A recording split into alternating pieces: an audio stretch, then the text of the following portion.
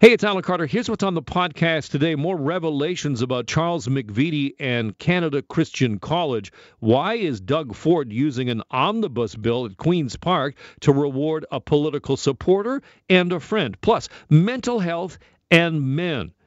Do men in rural areas have the supports they need? All that, plus Borat. What is that giant inflatable Borat doing at the waterfront? And why is Rudy Giuliani in the film? All of that is coming up. Something is not right in the province of Ontario. If I could crib a line from Hamlet, something smells in the state of Ontario. Something is not right. It's just a kind of a waft to it. You know, like sometimes when you open the fridge and you reach in and you get something, you think, no, something's not right in here. Something's not right. I tell you, and I'm going to get to what stinks in just a moment, but I tell you, in my house, when the fridge smells, there's always only one party responsible, and that's my wife, because she hides Tupperware containers of black beans in the back of the fridge. And I say, look, it smells in here like something has passed away. And I suspect you've hidden more beans. And she's like, no, it's not me. And inevitably, it's the beans, and you don't find them till later, and then the whole house stinks. But that's another story for another day, because what smells in the province of Ontario is what's going on with Canada Christian College. Canada Christian College is, as the name might indicate, a Christian college, and it is based in Oshawa, and the head of that college is Charles McVety. Mr. McVety is not only just the president of that college, he is in many ways the embodiment of that school. Who is Charles McVety? Charles McVety is a controversial figure who has railed in the past against same-sex education. I'm going to take you through some of the things that he has said. They are, as I may have mentioned, controversial, even within the Christian family. Now, why is it that I'm talking about Christian College and Charles McVety? Well, in an omnibus bill that the Doug Ford Conservatives just released earlier this week, it's supposed to actually be about reducing red tape for business, but contained within that bill is the allowance to let Canada Christian College give out degrees for science. Science. And why that is raising a lot of eyebrows is that Mr. McVety has been a longtime supporter and friend of Doug Ford. And so now let's just keep in mind here, we haven't arrived at this out of nowhere. We have a history of this government, of this premier, reaching out to reward friends. Ron Tavener, anybody? Head of the OPP? Anybody remember that? I know it was in the before times. You wiped your mind of that. Everything since March, anything before March, you've forgotten about. You've thrown out like some stinky beans. But there is a pattern here, and so that's how we arrive here, where somehow in the middle of an omnibus bill that is supposed to help businesses with the pandemic, we have contained in there an article that will allow Charles McVety to give out degrees from Canada Christian College. Well, now that seems odd, does it not? And here's Mike Crawley from the CBC asking Doug Ford, premier of this province, exactly about this. And here's Doug Ford. How come you're using this bill to turn your friend Charles McVety's Canada Christian College into a university and give it the power to grant Bachelor of Arts and Science degrees? Well, again, Mike, I have a lot of friends within churches and colleges and so on and so forth, but this was a college under the Liberals as well. And he went through the process like every other college, and the process is independent, so good luck to him. That is Doug Ford, good luck to Mr. McVitie. Good luck, Charles McVitie. Good luck to you. I got a lot of friends. I have many, many friends. It just so happens that this particular friend helped Doug Ford win the leadership of the Conservative Party and then endorsed Doug Ford in the election, encouraged his flock to go and vote for Doug Ford, was actually Doug Ford's guest at one of the debates. You're not allowed to invite very many people to those debates. Doug Ford picked Charles McVitie front and center. Now, what about this process? Okay, Doug Ford says it's a process. There's a process here. It's an independent process. Well, what we have here in the province is something called the Post-Secondary Education Quality Assessment Board. Now, this is an independent agency. The Premier's right. It's an independent agency that considers applications for new degree programs and makes recommendations to the ministry, and this Ross Romano is the minister in charge of universities and post-secondary. So this Post-Secondary Education Quality Assessment Board would make a recommendation to the minister, and now the minister says that he is considering two applications from Canada Christian College. And one of the applications was to change its name to the Canada University and School of Graduate Theological Studies. And, here, and I just take this from a CBC article. Here's something that really sticks out at me. The other proposal to create a new Bachelor of Arts and a Bachelor of Science degree program, that proposal was submitted last month. I don't know if you're doing any math here, but the Liberals were voted out in 2018. So don't give me this. It's under the Liberal thing. Good luck to them. Wait a second. Just last month, this proposal came through, and it already makes its way into an omnibus bill that has nothing to do with it whatsoever, and this is going to go before the legislature? Something smells, folks. Something smells like some bad beans. It's not right. And listen, you can look at it two ways, and I think it's really important to look at it two ways. There's two things here. One, why are we rewarding Charles McVitie? Because, to give you a context here, Charles McVitie is the Jerry Falwell of Ontario, and we're about to give him the ability to create his own Liberty University. Is that what we want in this province?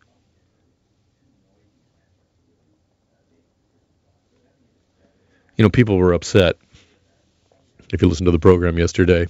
And listen, if you get a chance, to not be upset by the program, or if you miss some portion of the program, or you want to share it with somebody else and get them outraged, I recommend the podcast, The Alan Carter Show, which is available in podcast form. You can get it in all of your favorite potty stores. Is there a potty store? I don't know. I got a bit of a potty mouth, I'll tell you that.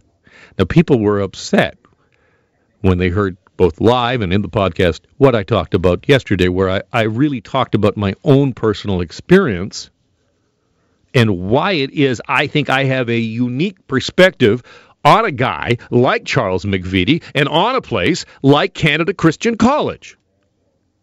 Because I was raised in a religious family, went to church.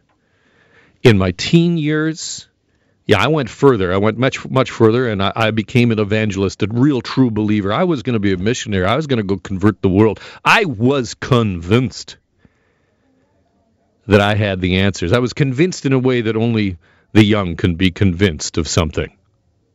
If you recall your own youth, you likely had some moments where you were like, I'm 100% about this thing, and then you realize later, well, that was wrong. Or you just have that belief that takes hold of you. And I still have a deep and abiding respect for people of faith. I do. My family, my friends, very, very deeply religious, and I have respect for that. But it is not something that I share. But I tell you this because I have a perspective on guys like Charles McVitie, on places like Canada Christian College, because they might talk about higher learning and theology. But the basis of that is this absolute belief that they know better than you. They know what's right for society. And you, sorry, you're probably going to hell. So, I'll tolerate you now on this plane, but you're going to get your comeuppance. Do we want our own Jerry Falwell? Do we want somebody who preaches and rails against same-sex unions? I went through our archives here at Global News, looked back at some of the things that we'd covered. Charles McVety, one of the ones really stuck out at me. 2012, this goes back to 2012.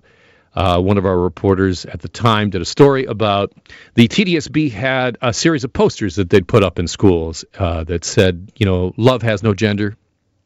There were other posters that showed, various different family units, 2 moms, 2 dads, just reflecting what the reality is in our society. Now, families come in different sizes, they come in different shapes, they come in different genders. And Charles McVety railed about it. Said we're brainwashing children. We're confusing them about their own gender. It's not that we're reflecting back to children the reality of what's going on around them. No, we're brainwashing the children. And so Doug Ford has decided that Charles McVety should have himself, good luck to him, by the way, should have himself a degree-granting institution. Remember I mentioned that this thing just came in the last month? Well, the news from the response from the ministry, from Ross Romanos, the actual ministry in charge of this thing. Let me just check to see if they've responded to me, because I put a request in this morning, and they promised they'd get back to me. Let me just bring it up here. No, I still don't have anything from them at all. Nothing.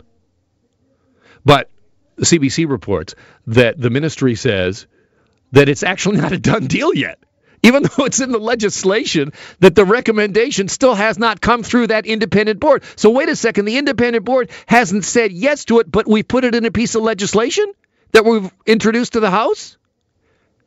Something stinks, folks. And I want to leave off this segment with this. Earlier this week, Doug Ford, he paid tribute to Kathleen Wynne, who, of course, as you may know now, is not running in the next election. He paid tribute to her. Well, she stood in the House today and said, well, I appreciate those words. I do. Doug Ford celebrated her for being, the first openly gay premier to be elected in this country. And regardless what you think of Kathleen Wynne's politics, she speaks for a lot of people in this province when she stands up in the House like she did today and says this. Why this government would extend the mandate of the most publicly and vocally homophobic man in Ontario. Why, in the name of all that is decent, would this minister validate the hateful, vicious, racist, and homophobic rhetoric of Charles McVety by extending the reach of his Canada Christian College? Why? Why? Why would we extend the reach of Canada Christian College? Something smells like some bad beans in the province of Ontario. We got a big segment with a very, very important subject, especially for men who live in rural areas of the province, coming right up. But can I just quickly go back to what I was speaking about in our last segment? Again, talking about the stink that surrounds Charles McVety and his Canada Christian College, and the fact that in an omnibus bill that is supposed to deal with red tape, for some reason, the Ontario government and Doug Ford has decided to let Christian College in Oshawa become a degree-granting institution. You can get a degree in science. Right. But I went off on this, and every time I do, and I just talked about my own upbringing and some of the real reservations I have about this kind of evangelical Christian outreach and this kind of evangelical Christian college. And every time I do, somebody writes into me and says this, something like, well, would you have the same kind of problem if it was a Muslim school? Like, who mentioned Islam? Like, what has that got to do with anything? I appreciate the email, but give your head a shake. Truly. Like, it's got nothing to do with it. Anyway, Doug Ford is up at, what is he up at, 1:45 today. 1:45 is when he's up today, and I expect there will be questions about Charles McVety, his relationship to Charles McVety, and this whole idea that somehow it's an independent commission deciding this, because the evidence shows that the application came in 11 days ago, and already there it is in that proposed legislation. There's more on that coming up, but let's get to this really important study that came out this week from the Canadian Medical Association Journal, and what it looked at is almost 6,500 firearm-related incidents in Ontario between the years 2002 and 2016. So you start thinking guns, right? You're thinking, wow, you got your gangbangers, you got young men in the inner cities with guns and all the rest of that. Well, that's part of it, but that's not the real story, folks. The real story is that 2/3 of cases involving firearms involved self-harm by men over the age of 45 living mainly in remote parts of the province. And let me bring that home to you one more time. Gun deaths, the majority of them, are men killing themselves, and predominantly men in rural areas, middle-aged men. Why? What is going on? To get a better sense of what's really happening out there, I am pleased to welcome to the program David Clark, who's with the Durham Mental Health Services. Welcome, David. Thank you. So glad to be here. I understand that this is not particularly a new thing, middle-aged men in rural areas and difficulty with mental health. Were you surprised, though, by these numbers when they came out? Yeah, the numbers are startling. And I think having worked at the perspective of a mental health agency for a long time, maybe less startling to us than they would be to the general public, because, of course, we're seeing people reach out for help on a frequent basis. And certainly, men typically avoid seeking treatment for physical or mental health problems, and so often struggle alone with what they're going through. There's two things here. It's middle-aged men in rural areas. Let's begin with the gender aspect. You sort of mentioned, I think something that every man would recognize is that we just sort of generally have an avoidance of doctors or anything medical. Right. Yeah. I think another factor as well is that men typically put their own needs, not first. So they may be thinking about their organization's needs in terms of their work as an employee, or they may be thinking of their family's needs and kind of put their own needs last. There's a lot of toxic messages out there, I think, in our society around men and mental health, suggesting that, any sign of mental health concern is a weakness perhaps, or messages that say, get over it, or, suck it up. And so men, I think, are sometimes not feeling like they have the freedom to talk openly about what's happening in terms of their thoughts and their feelings. Yeah, man up. You hear that all the time. Just man up. Man up. I don't know what the hell that means, really. I don't understand it. Right. And I think we've made some inroads, have we not, in dealing with the stigma, but really it hasn't reached perhaps that demographic. Right. Yeah. So the stigma is still quite pervasive. I think there have been changes at a society level, but it hasn't reached everyone equally, and still I think a lot of those unhelpful messages, people also may not know a lot about how treatable many common mental illnesses are, or you could even just think of them in terms of, common mental health problems. Things like depression or anxiety, these are common medical problems with available and effective treatments. And if that message can get out, maybe men will be more likely to speak to a family member, speak to a doctor, reach out to a community mental health resource, or even a hospital as needed in order to get the kind of assistance that they need. Okay, that brings us to the second part of the discussion, and that is rural. You talked about available help, available resources. Are those resources really available for men who live in rural areas of this province? Yeah, I don't know, a lot of detail about access to services in rural areas. I would say probably you would be right. There may be more limited services available in rural areas, but there are helplines that are, province-wide as well. And there are resources that people can kind of reach out to. One useful resource, I think, for people to find out about mental health and addiction services in their area, for example, is Connects Ontario, which is an online resource that can give people detailed information about where they can reach support. Give me some more details on that. For our listeners out there, so is that a website? So what is that? Connects Ontario, that's right, and it's CONNEX Ontario. And they operate a number of sites. So they operate a mental health and addiction site and a problem gambling site. And they basically provide information around, reaching out to supports within your area. They'll tell you what's out there and how to connect with it, and can be a very useful resource. Because certainly what services are available, for your listenership at different regions of Ontario, it's going to be different. But anyone listening can access this Connects Ontario and get valuable information. Great info from you, David. Thank you so much. David Clark with Durham Mental Health Services. I appreciate you being on the show today. Great. Thank you so much. Glad to have the opportunity to talk. So, folks, if you're a middle-aged man, if you're a man of a certain vintage, as I like to say, like myself, you know that vintage. I know. Here's the vintage that I am. What I appreciate when I get my hair cut now is that whoever's cutting my hair just deals with my ears and eyebrows and doesn't even ask. Like, that's the vintage I am. If you're of that vintage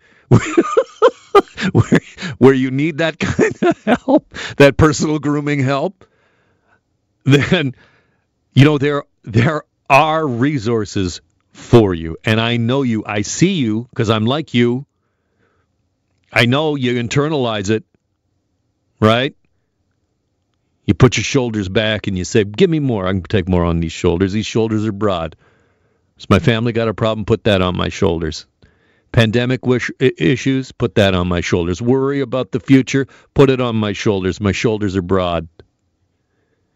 And we do that as men, don't we? And it is so important to sometimes just take it all off. Let your shoulders relax a little bit. You don't have to carry it all. There are supports, and you are not alone. Reach out.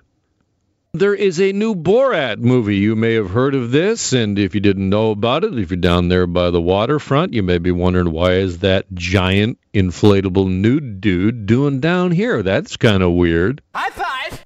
Yeah.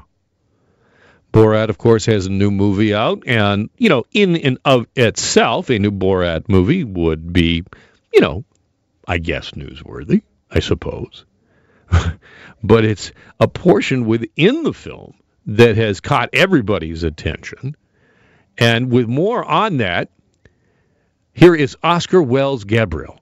Rudy Giuliani ends up in a rather compromising position in the new Borat movie. He is seen lying on his back on a hotel bed with his hands down the front of his pants as a young woman pretending to be a journalist stands before him. The former New York City mayor was lured to the hotel thinking he was being asked about the COVID-19 pandemic when the young woman flirts with him and invites him to a bedroom. As he lays on his back, comedian Sacha Baron Cohen rushes in and declares that the woman is 15. Trump's attorney says he was set up and did nothing inappropriate. I'm Oscar Wells Gabriel. Oh, it's a setup. It's a setup. Well, that's got to be embarrassing. You find yourself in a Borat movie right before the election, and you just happen to be Donald Trump's personal lawyer. Naughty, naughty. It is a little naughty, isn't it, Borat? So what really gives? What really happens in the movie? Is this all blown out of proportion? Christian Selowitz is with Global News. He's seen the movie. He joins me on the line. Hey, Chris. Hi. High five, Chris. High five. Let's begin with this scene in question. Did it jump out at you when you saw it? To say jump out would be an understatement of the century. So this is pretty much towards the end of the movie. I don't want to spoil too much. I just want to say that I don't know if I've ever had a time where my jaw was actually like hanging down and I didn't even realize it was hanging. It is, and my head was in my hands. Like I was actually holding my head in my hands, because that description you just played, while yes, it does run down all the details about what happened, it's an entirely different thing to see the scene. You have to see it yourself to believe what happened. So yes, Rudy Giuliani came out yesterday saying that the scene was a hit job. You know, they might have doctored footage. He suggested there might have been some doctored footage, but as you will see for yourself when you watch, when it comes out on Amazon tomorrow, you will see how disturbing the scene is. So disturbing. It's probably about 10 minutes in length, and the things that happen are just absolutely jaw-dropping. Now, I mean, you know, you've seen a lot of movies, you know, media, you know how you can be manipulated. Yes. Did you get a sense that you're getting the real deal here, or that it was really torqued? Okay, it really does not feel cut. I will say, though, that Borat's partner in crime during the movie, forgive me, I'm blanking on her name at the moment, but her character, she's posing as a journalist. I will say that she is very flirtatious. There's a lot of touching of leg. There's a lot of, I think she puts balloons in her dress, because before she goes to the interview, she finds out that Rudy Giuliani allegedly likes large-breasted women. So she puts so she puts huge balloons in her dress and goes in. So there's a lot of, effort to seduce him. There's a lot of smiling, flirtation, touching. I'm not going to sit here and say, it's not his fault. I mean, you have some self-control, right? Are you asking me? I hope not. I'm hoping. I can resist anything except for temptation, Chris. High five! you weak-spined man. No, I think that honestly, it's just totally worth seeing for yourself. Judge for yourself. It's there are both sides to the argument, but really, truly, to see someone of his stature, a lawyer, an older man, not to have the sense to sense something was up, it's a little strange to me. Yeah. Now, I think the explanation from Giuliani's people about why he was lying down with his hands down his pants was that he was putting on a microphone. He was taking off a microphone. I put on and take off microphones every single day as part of my job as a news anchor here at Global News, and not once have I put my hand down my pants. Well, you're not putting the lav mic in your crotch. You're putting the lav mic in your back pocket or like up on your lapel. You're not. Does the lav mic work better if it's in my crotch? Well, that's allegedly where it was. That's allegedly where it was. I don't know. But that was the excuse, yes, that he was adjusting his shirt and adjusting his pants and taking off the lav mic. That was the excuse. So we kind of have to go with the Giuliani's word on this one, right? Okay, let's, other than just the jaw-dropping Giuliani bit, how's this thing work as a movie? Is it worth it?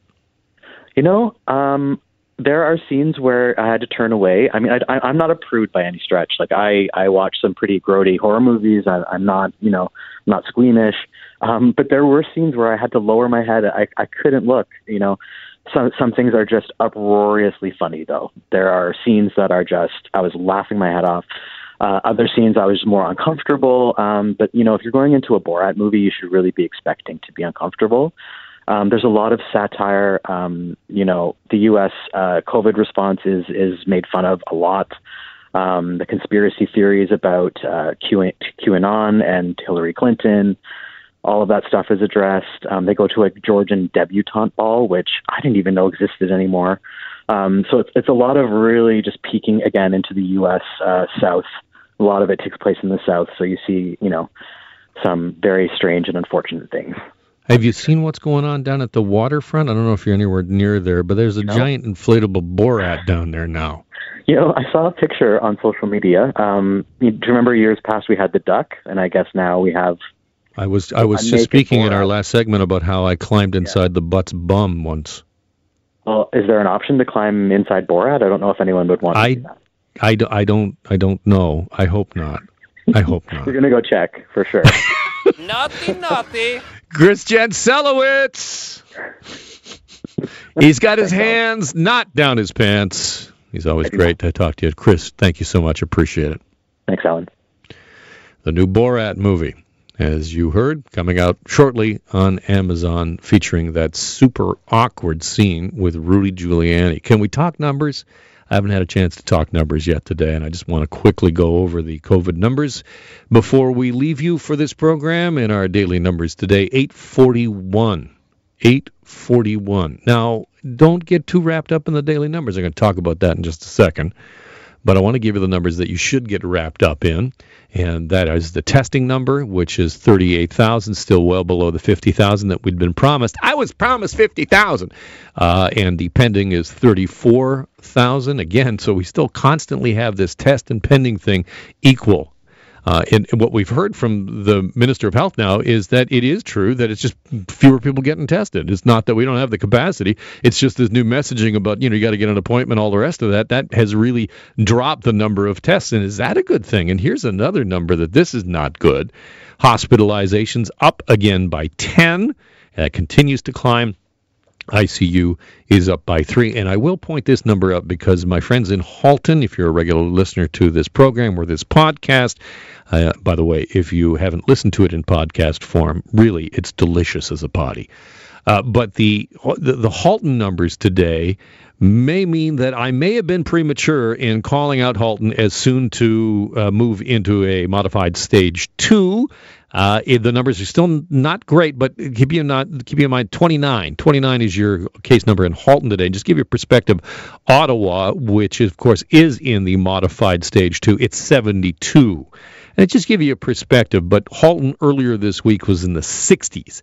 And, if we keep Halton down, under 30, low numbers like that, it'll be all right. But if it continues the other kind of trend, I think Hamilton and Oakville and Milton will all soon be in a modified stage 2, but the news is better, is my point there.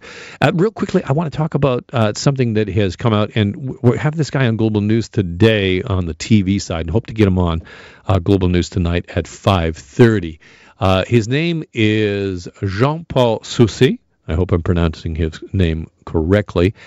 And he is a infectious disease epidemiology PhD student. And he has written a very, very long Twitter thread, 48 tweets. But what he says is really backs up what I have been saying for weeks, which is let's not pay attention to that daily number because it is out of date. Because, first of all, it's a lagging indicator in terms of the infection. So the numbers that we're seeing today really have an indication of what we did 2 weeks ago. And 2 weeks ago, we're into Thanksgiving. So that's the indication that we have now. So when you see that daily number, that's not what's going on right now. That's what happened 2 weeks ago. And then when we have the delays in processing, that makes it even further away. So, we get these headlines day in and day out about the daily numbers, and really that's not the number you need to be looking at. The numbers that you need to be looking at are some of the other things that I detailed for you there.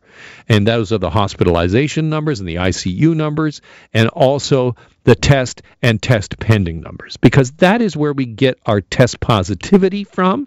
And I don't know if you know that test positivity number. That is a key number. That is, it is what it sounds like. It's, the percentage of tests that we do that come back positive. And if that thing gets over 3%, you're in trouble. And in some places in Toronto, as you might know, it is double digit. It is in like 10, 12%. And that's a big, big problem. That is the number you need to be paying attention to. The other number that I rarely mention this number, and I'm going to tell you why, but it is big today, and it is, I think we just have to mention it, and that is 9 more deaths from COVID-19 in the province of Ontario, and our total death number is now 3,071. I don't mention it often because, A, it's grim, not that it's not something we need to keep our eye on, but sometimes I think we fetishize these death numbers, and I don't really think it is helpful. I don't. Having a running tally day in and day out, It brings home to us, of course, the severity and the reason that we're doing all the things that we're doing, the reason we're keeping distant, the reason we're wearing masks, is we don't want to see that number go up anymore. But when you have a real-time ticker of death, I think it's just sort of skews our look at what we need to do and how it is we're doing overall. I'll leave that with you here today. Coming up in about an hour's time, Doug Ford. Speaking a little later than normal today, and there will be questions about Charles McVety. If you didn't hear the beginning of the program and my take on Charles McVety in Canada Christian College and why it is that Doug Ford is rewarding a friend and a political supporter, that's the podcast for today. Don't forget to catch the Alan Carter Show weekdays starting at noon.